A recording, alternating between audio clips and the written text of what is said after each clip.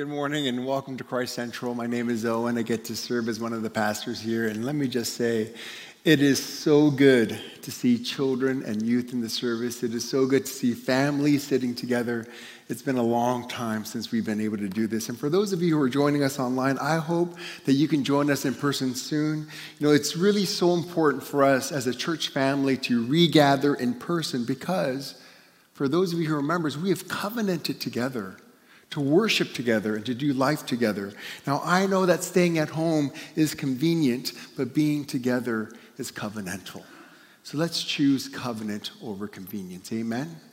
And maybe we do that as we come out of this pandemic. Now, this month's prayer topic is for our denomination, which is the Presbyterian Church in America, or the PCA for short.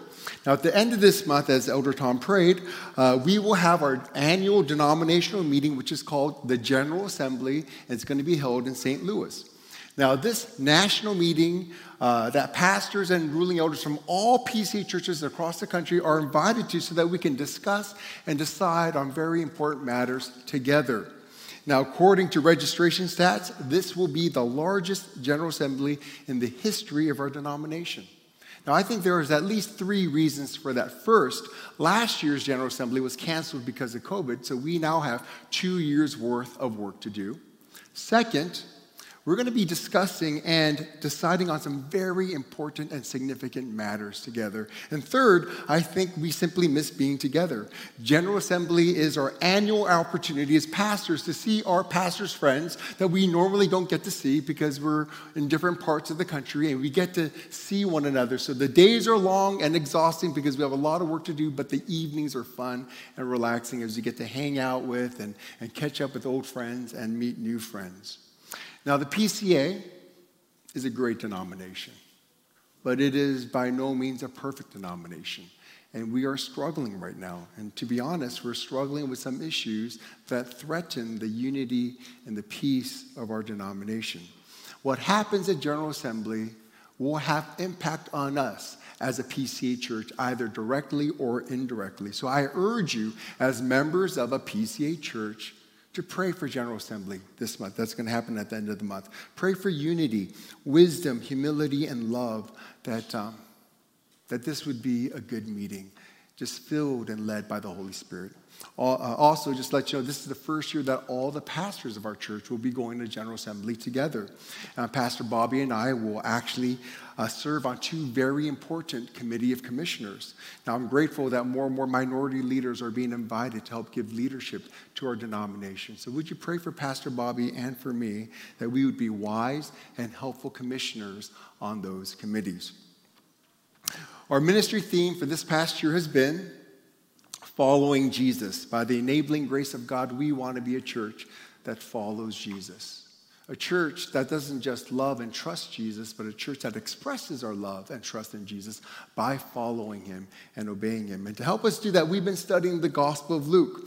We've been following Jesus through the book of Luke, and we've been paying attention to the things that he did and to the things that he said. And as we watched Jesus through the book of Luke, as we listened to Jesus through the book of Luke, I pray that we've become more and more convinced of who he is, that he really is the Son of God and the promised Messiah and the Savior of the world. And the more that we're convinced of who he is and what he did for our salvation, may we follow him faithfully, fully, and joyfully. Amen?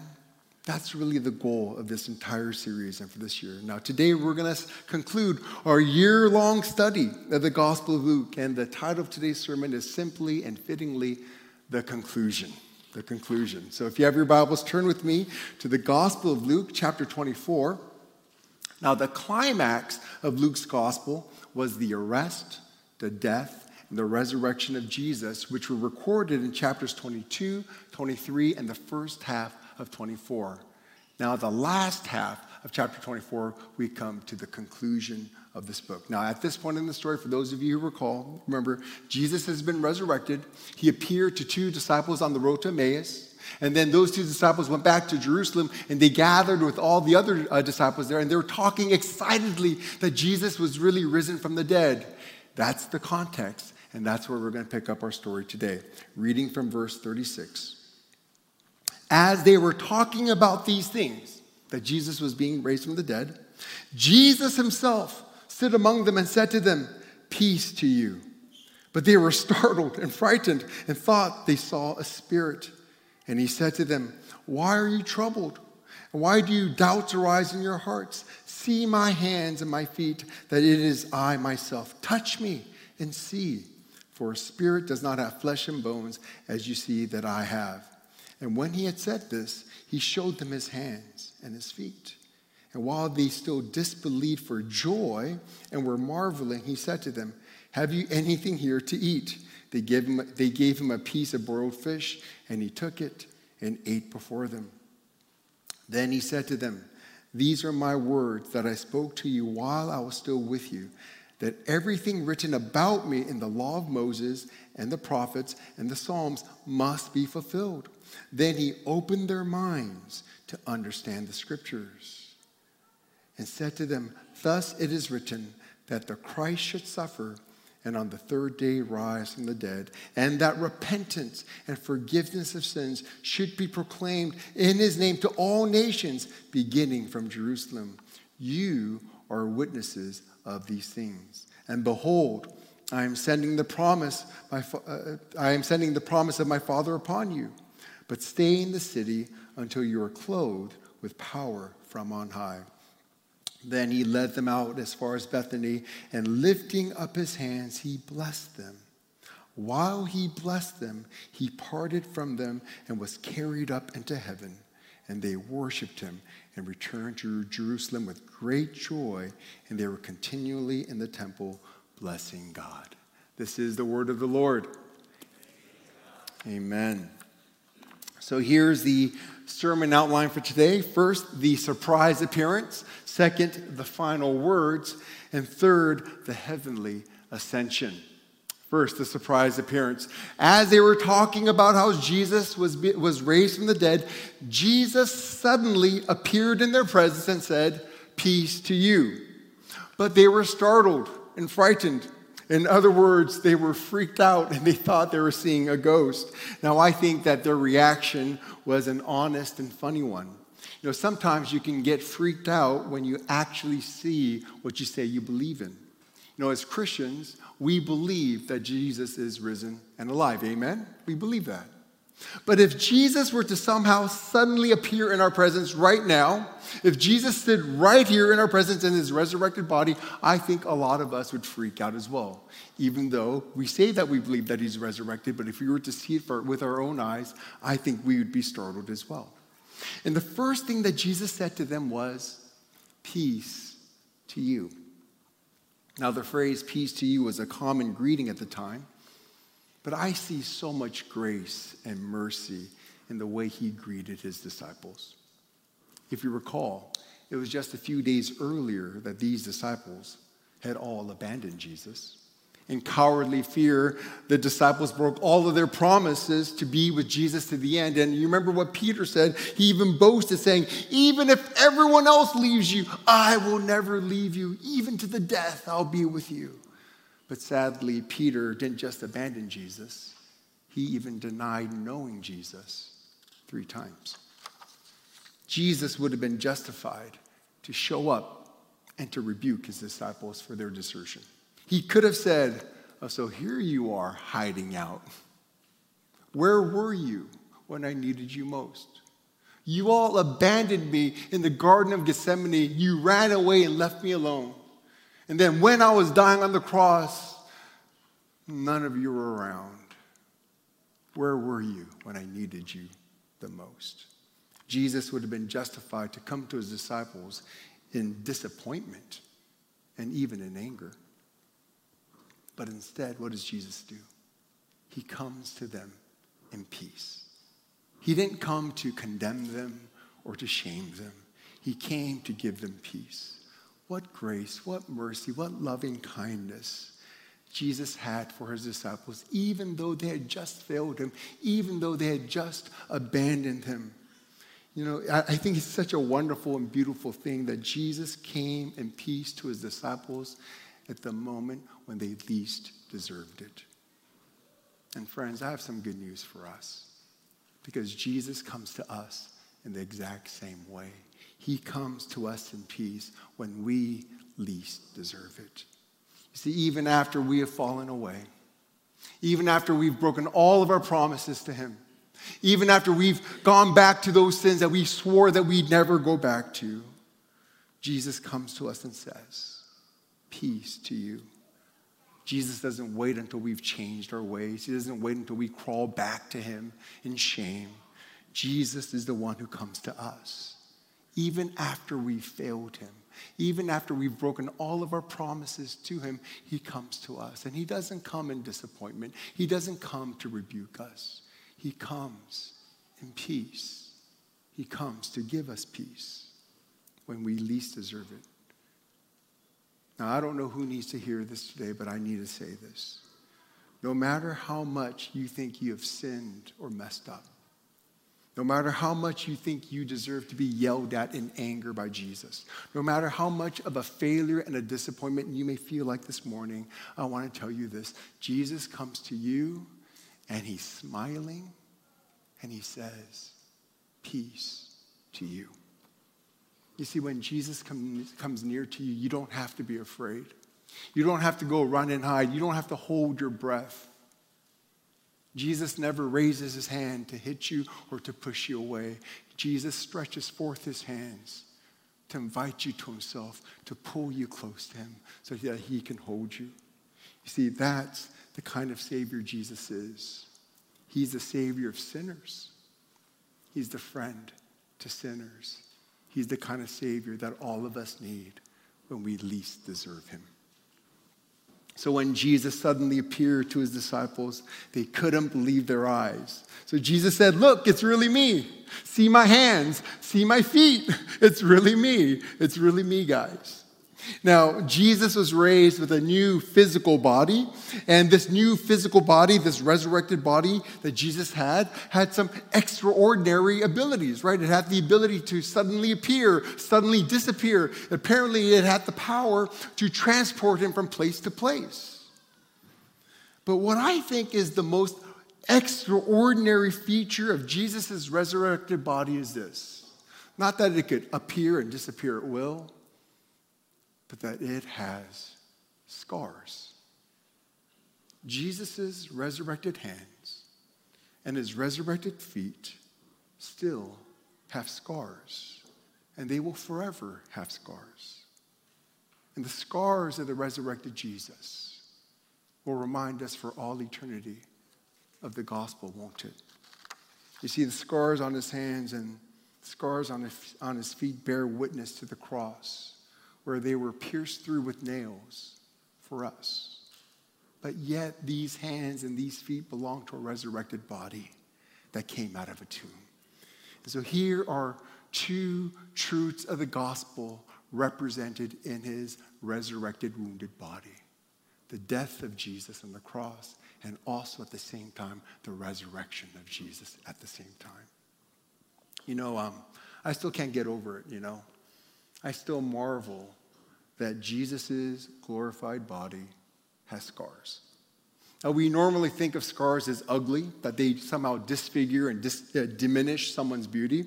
When we think of the perfect face or the perfect body, we think of a face or a body without scars, don't we? Now, I remember when I was a teenager, my mom would tell me over and over again, don't pop your pimples on your face because it's going to leave scars, right? We typically think of scars as something unsightly, something that we want to cover or hide. But what if the scars are there because of love? What if a father ran into a burning house to save his little boy? And what if that father suffered severe burns and has scars all over his hands and arms because he got burned while trying to save his son? I would dare say that those scars are beautiful scars. Scars that would remind the son how much his father loved him and what his father did to save him. You see, to his son and probably to his wife, those would not be ugly scars, but beautiful scars.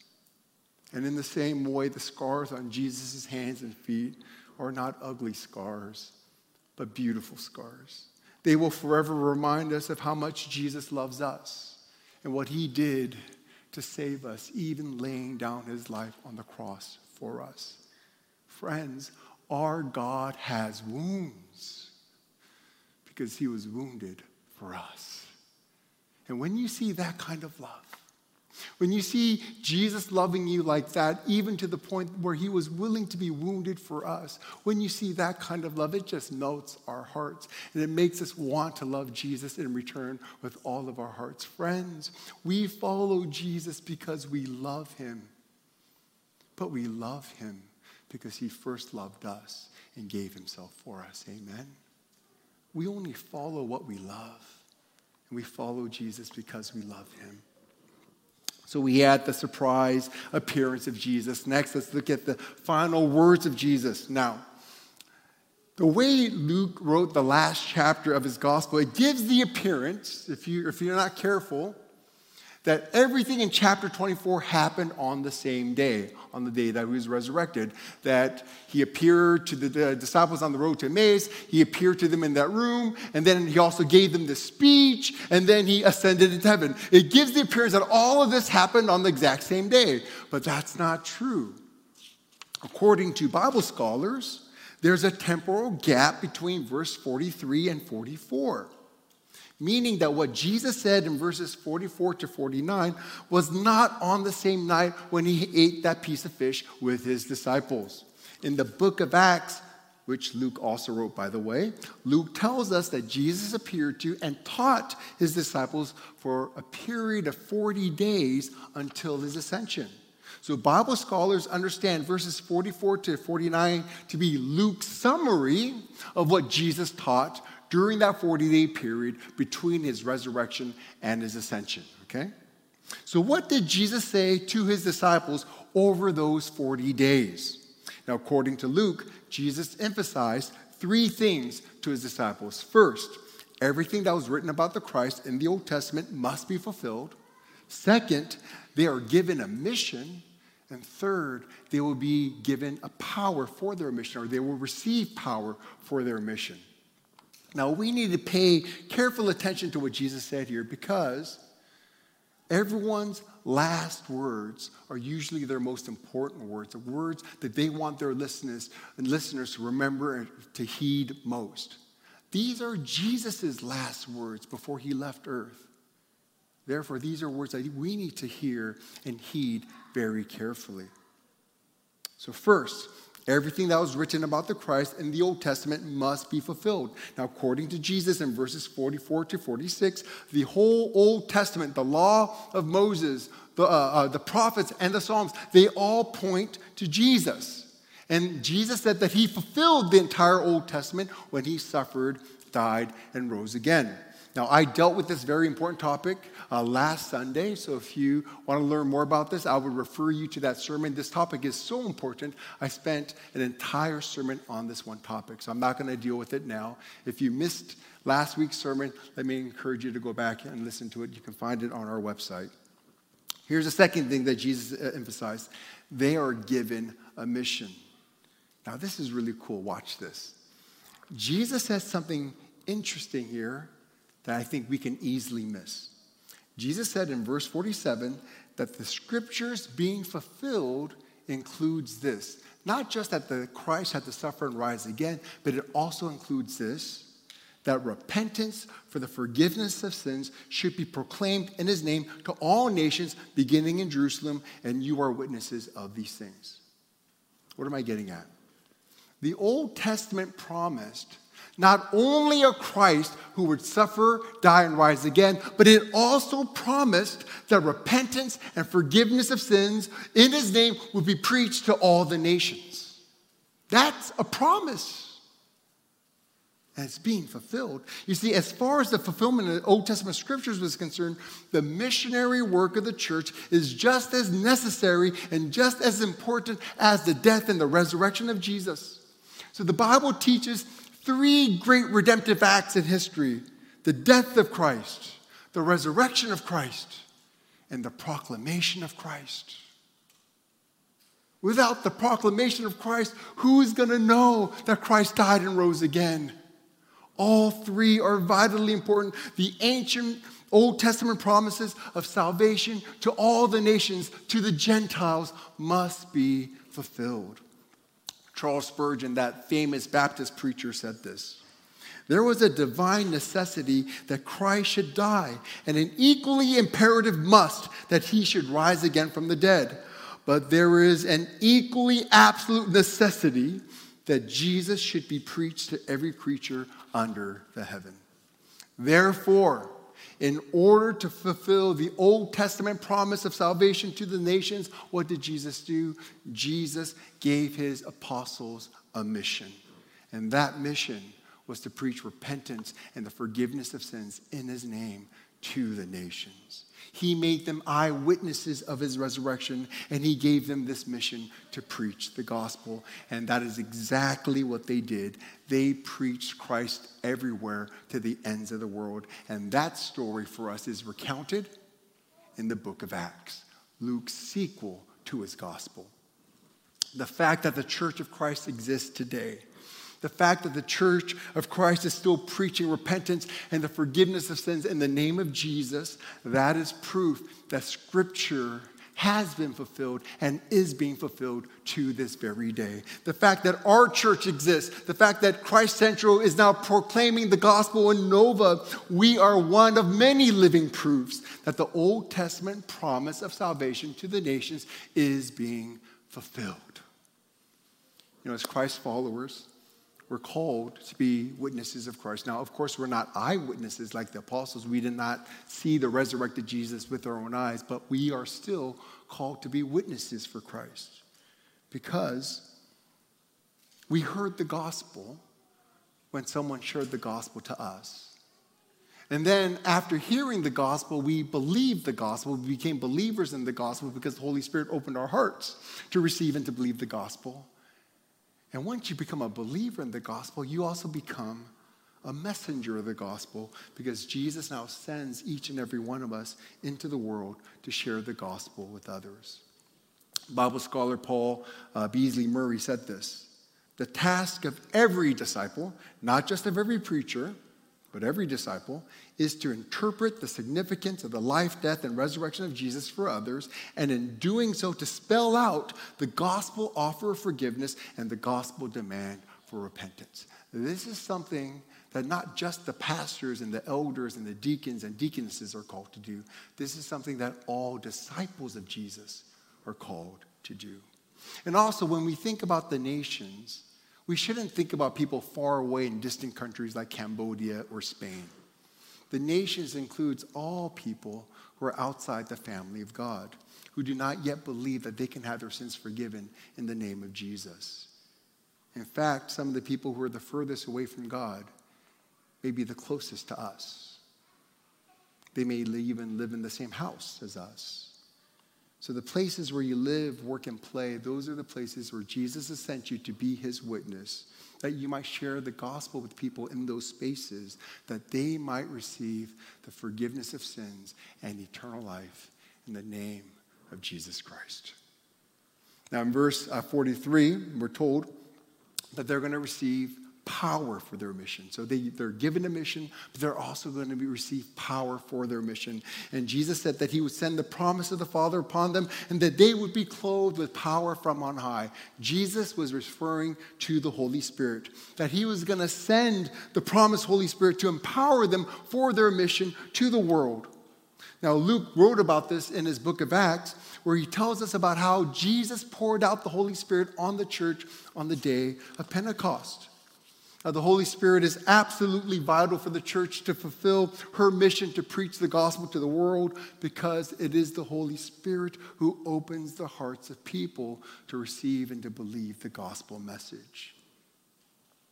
You see, friends, it doesn't matter how clearly or how eloquently or how powerfully you can share the gospel with someone. Our listeners will never be able to receive and believe the gospel unless the Holy Spirit opens their hearts and enables them to believe. You see, until the Holy Spirit opens our minds and opens our hearts to receive the gospel will be foolishness to everyone who hears it. even if it's preached to them by the best preacher in the world, even if it's preached by Dr. Tim Keller, unless the Holy Spirit opens their hearts, it's going to seem like foolishness to them. But when the Holy Spirit gives them faith, they will believe the gospel no matter who preaches the gospel to them, even if it's the simplest and the most basic presentation of the gospel from someone who isn't very good at speaking. When the Holy Spirit moves, people will believe. Friends, our hope of success and fruitfulness in our mission to advance the gospel is not in our giftedness, but in the gift of the Holy Spirit. When Jesus ascended, he sent us the Holy Spirit. And ever since then, the Holy Spirit has been regenerating hearts, making dead hearts alive, enabling people to believe the truths of the gospel. Friends, Tri-Central family, we are proof that the Holy Spirit is at work. He has regenerated us. He has made our dead hearts alive, and he has caused us to believe. Think about this. If you recall, for every single one of us, there was a time when the gospel was foolishness to us, when it seemed untrue or irrelevant or unimportant. Every single one of us remembers a time when the gospel seemed like foolishness to us. But now, the gospel is precious to us. Why? What happened? What was the difference? Did you get smarter? Is that why? No. The difference is the Holy Spirit. The Holy Spirit opened your mind and opened your heart to be able to receive and believe the gospel. And until the Holy Spirit does that, it will always remain foolishness to us.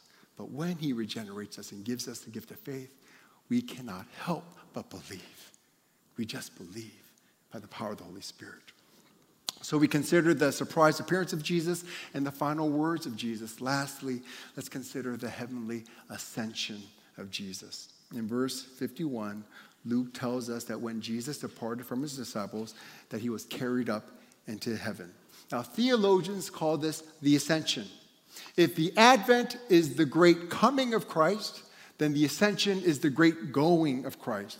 And in the book of in the book of Acts, Luke tells us that he was lifted up into the sky and a cloud took them out of their sight. And when Jesus ascended, he returned to heaven, to the place from which he came. Jesus returned to the Father, and he sat down at the right hand of God the Father. And from that heavenly throne, the risen and ascended Jesus is reigning over the world as the King of Kings and the Lord of Lords.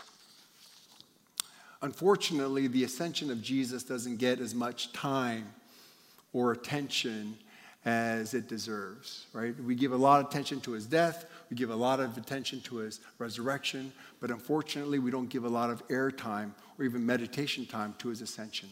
But the ascension of Jesus is absolutely crucial. Let me highlight just kind of three important implications of the ascension of Jesus for us. First, the ascension of Jesus means that Jesus is closer to us than ever before. Jesus told his disciples that it would actually be to their advantage if he leaves. Why? Because it's when Jesus returns to heaven, that is when he's going to send the Holy Spirit. You see, in his resurrected body, Jesus could not be present at all times, in all places. He could only be at one place at a time. But once he sent his Spirit, Jesus can now be with all of his people in all places and at all times. Friends, listen to this. The bodily absence of Jesus means his spiritual omnipresence. That means that the ascension of Jesus actually brings Jesus closer to us. Jesus in his resurrected body can only be near us or next to us. But Jesus in his Spirit can come within us, live inside us.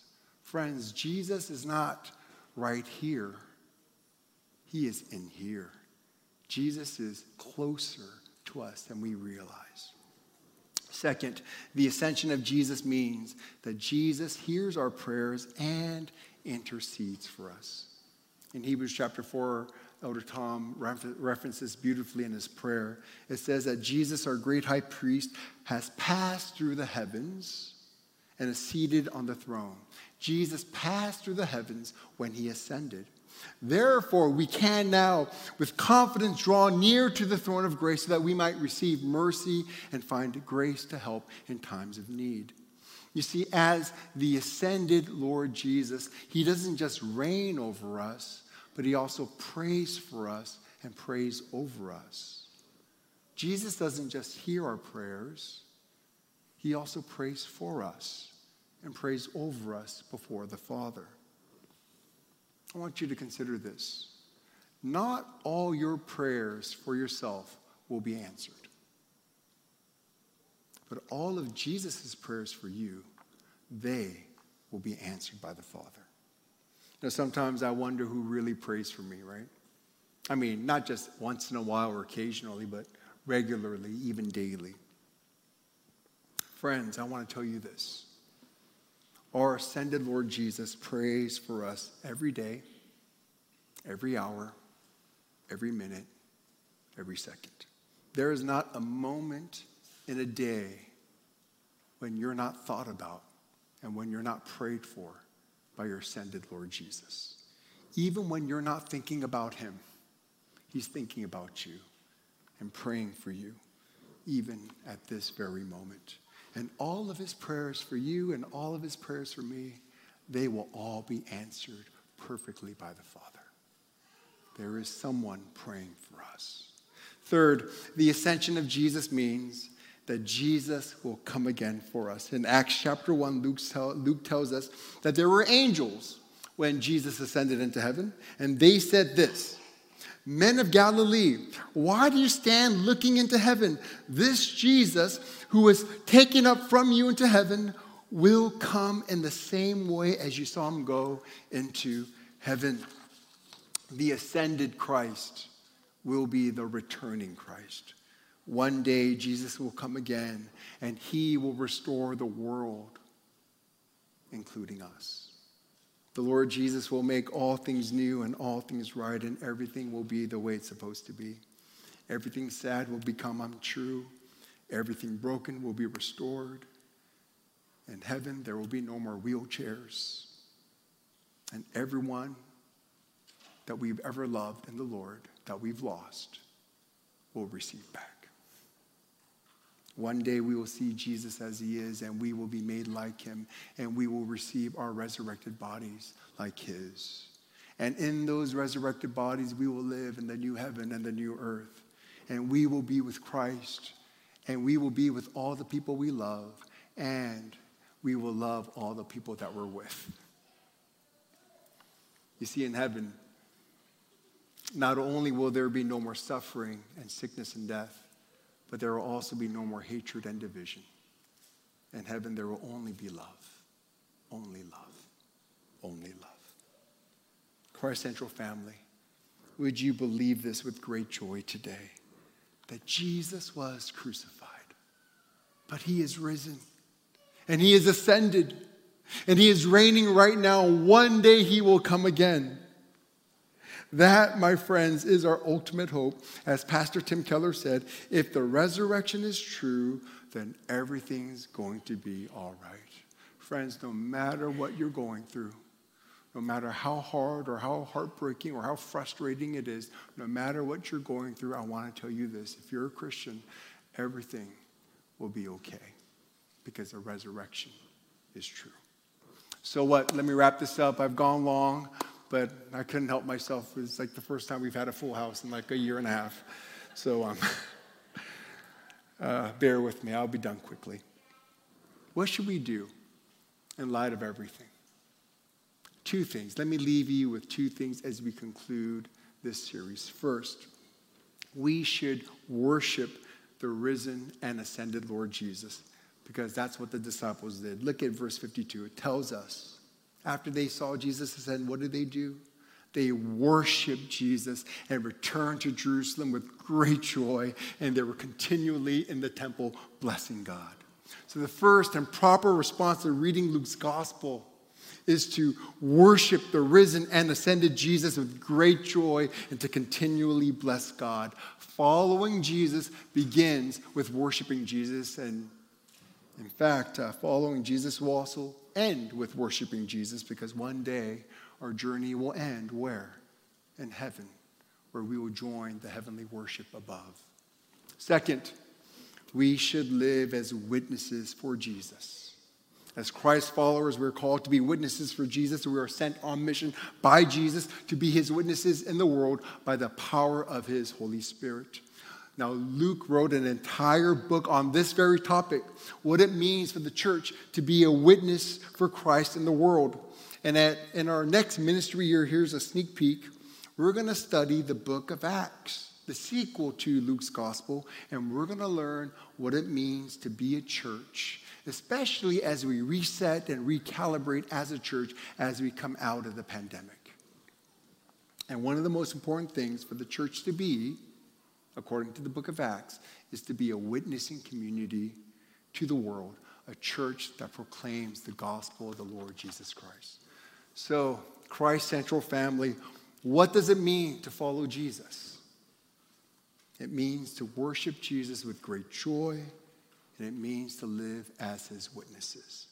So, Christ Central family, let's follow Jesus as we worship him and as we live as his witnesses right here in Greater Metro DC. Amen? Amen. Let's pray together. Father in heaven, thank you for the year-long journey that we were able to take together as a church through the Gospel of Luke. Thank you that by studying this precious gospel, we've become more convinced of who he is, that he is your son. He is the Messiah that you promised us, that he is the Savior of the world, and we believe in him. And now we want to worship him, and we want to live as his witnesses in this world so that others might be convinced of who he is and receive the forgiveness of sins and eternal life in his name. Would you help us to do that as a church for your glory? In Jesus' name we pray. Amen.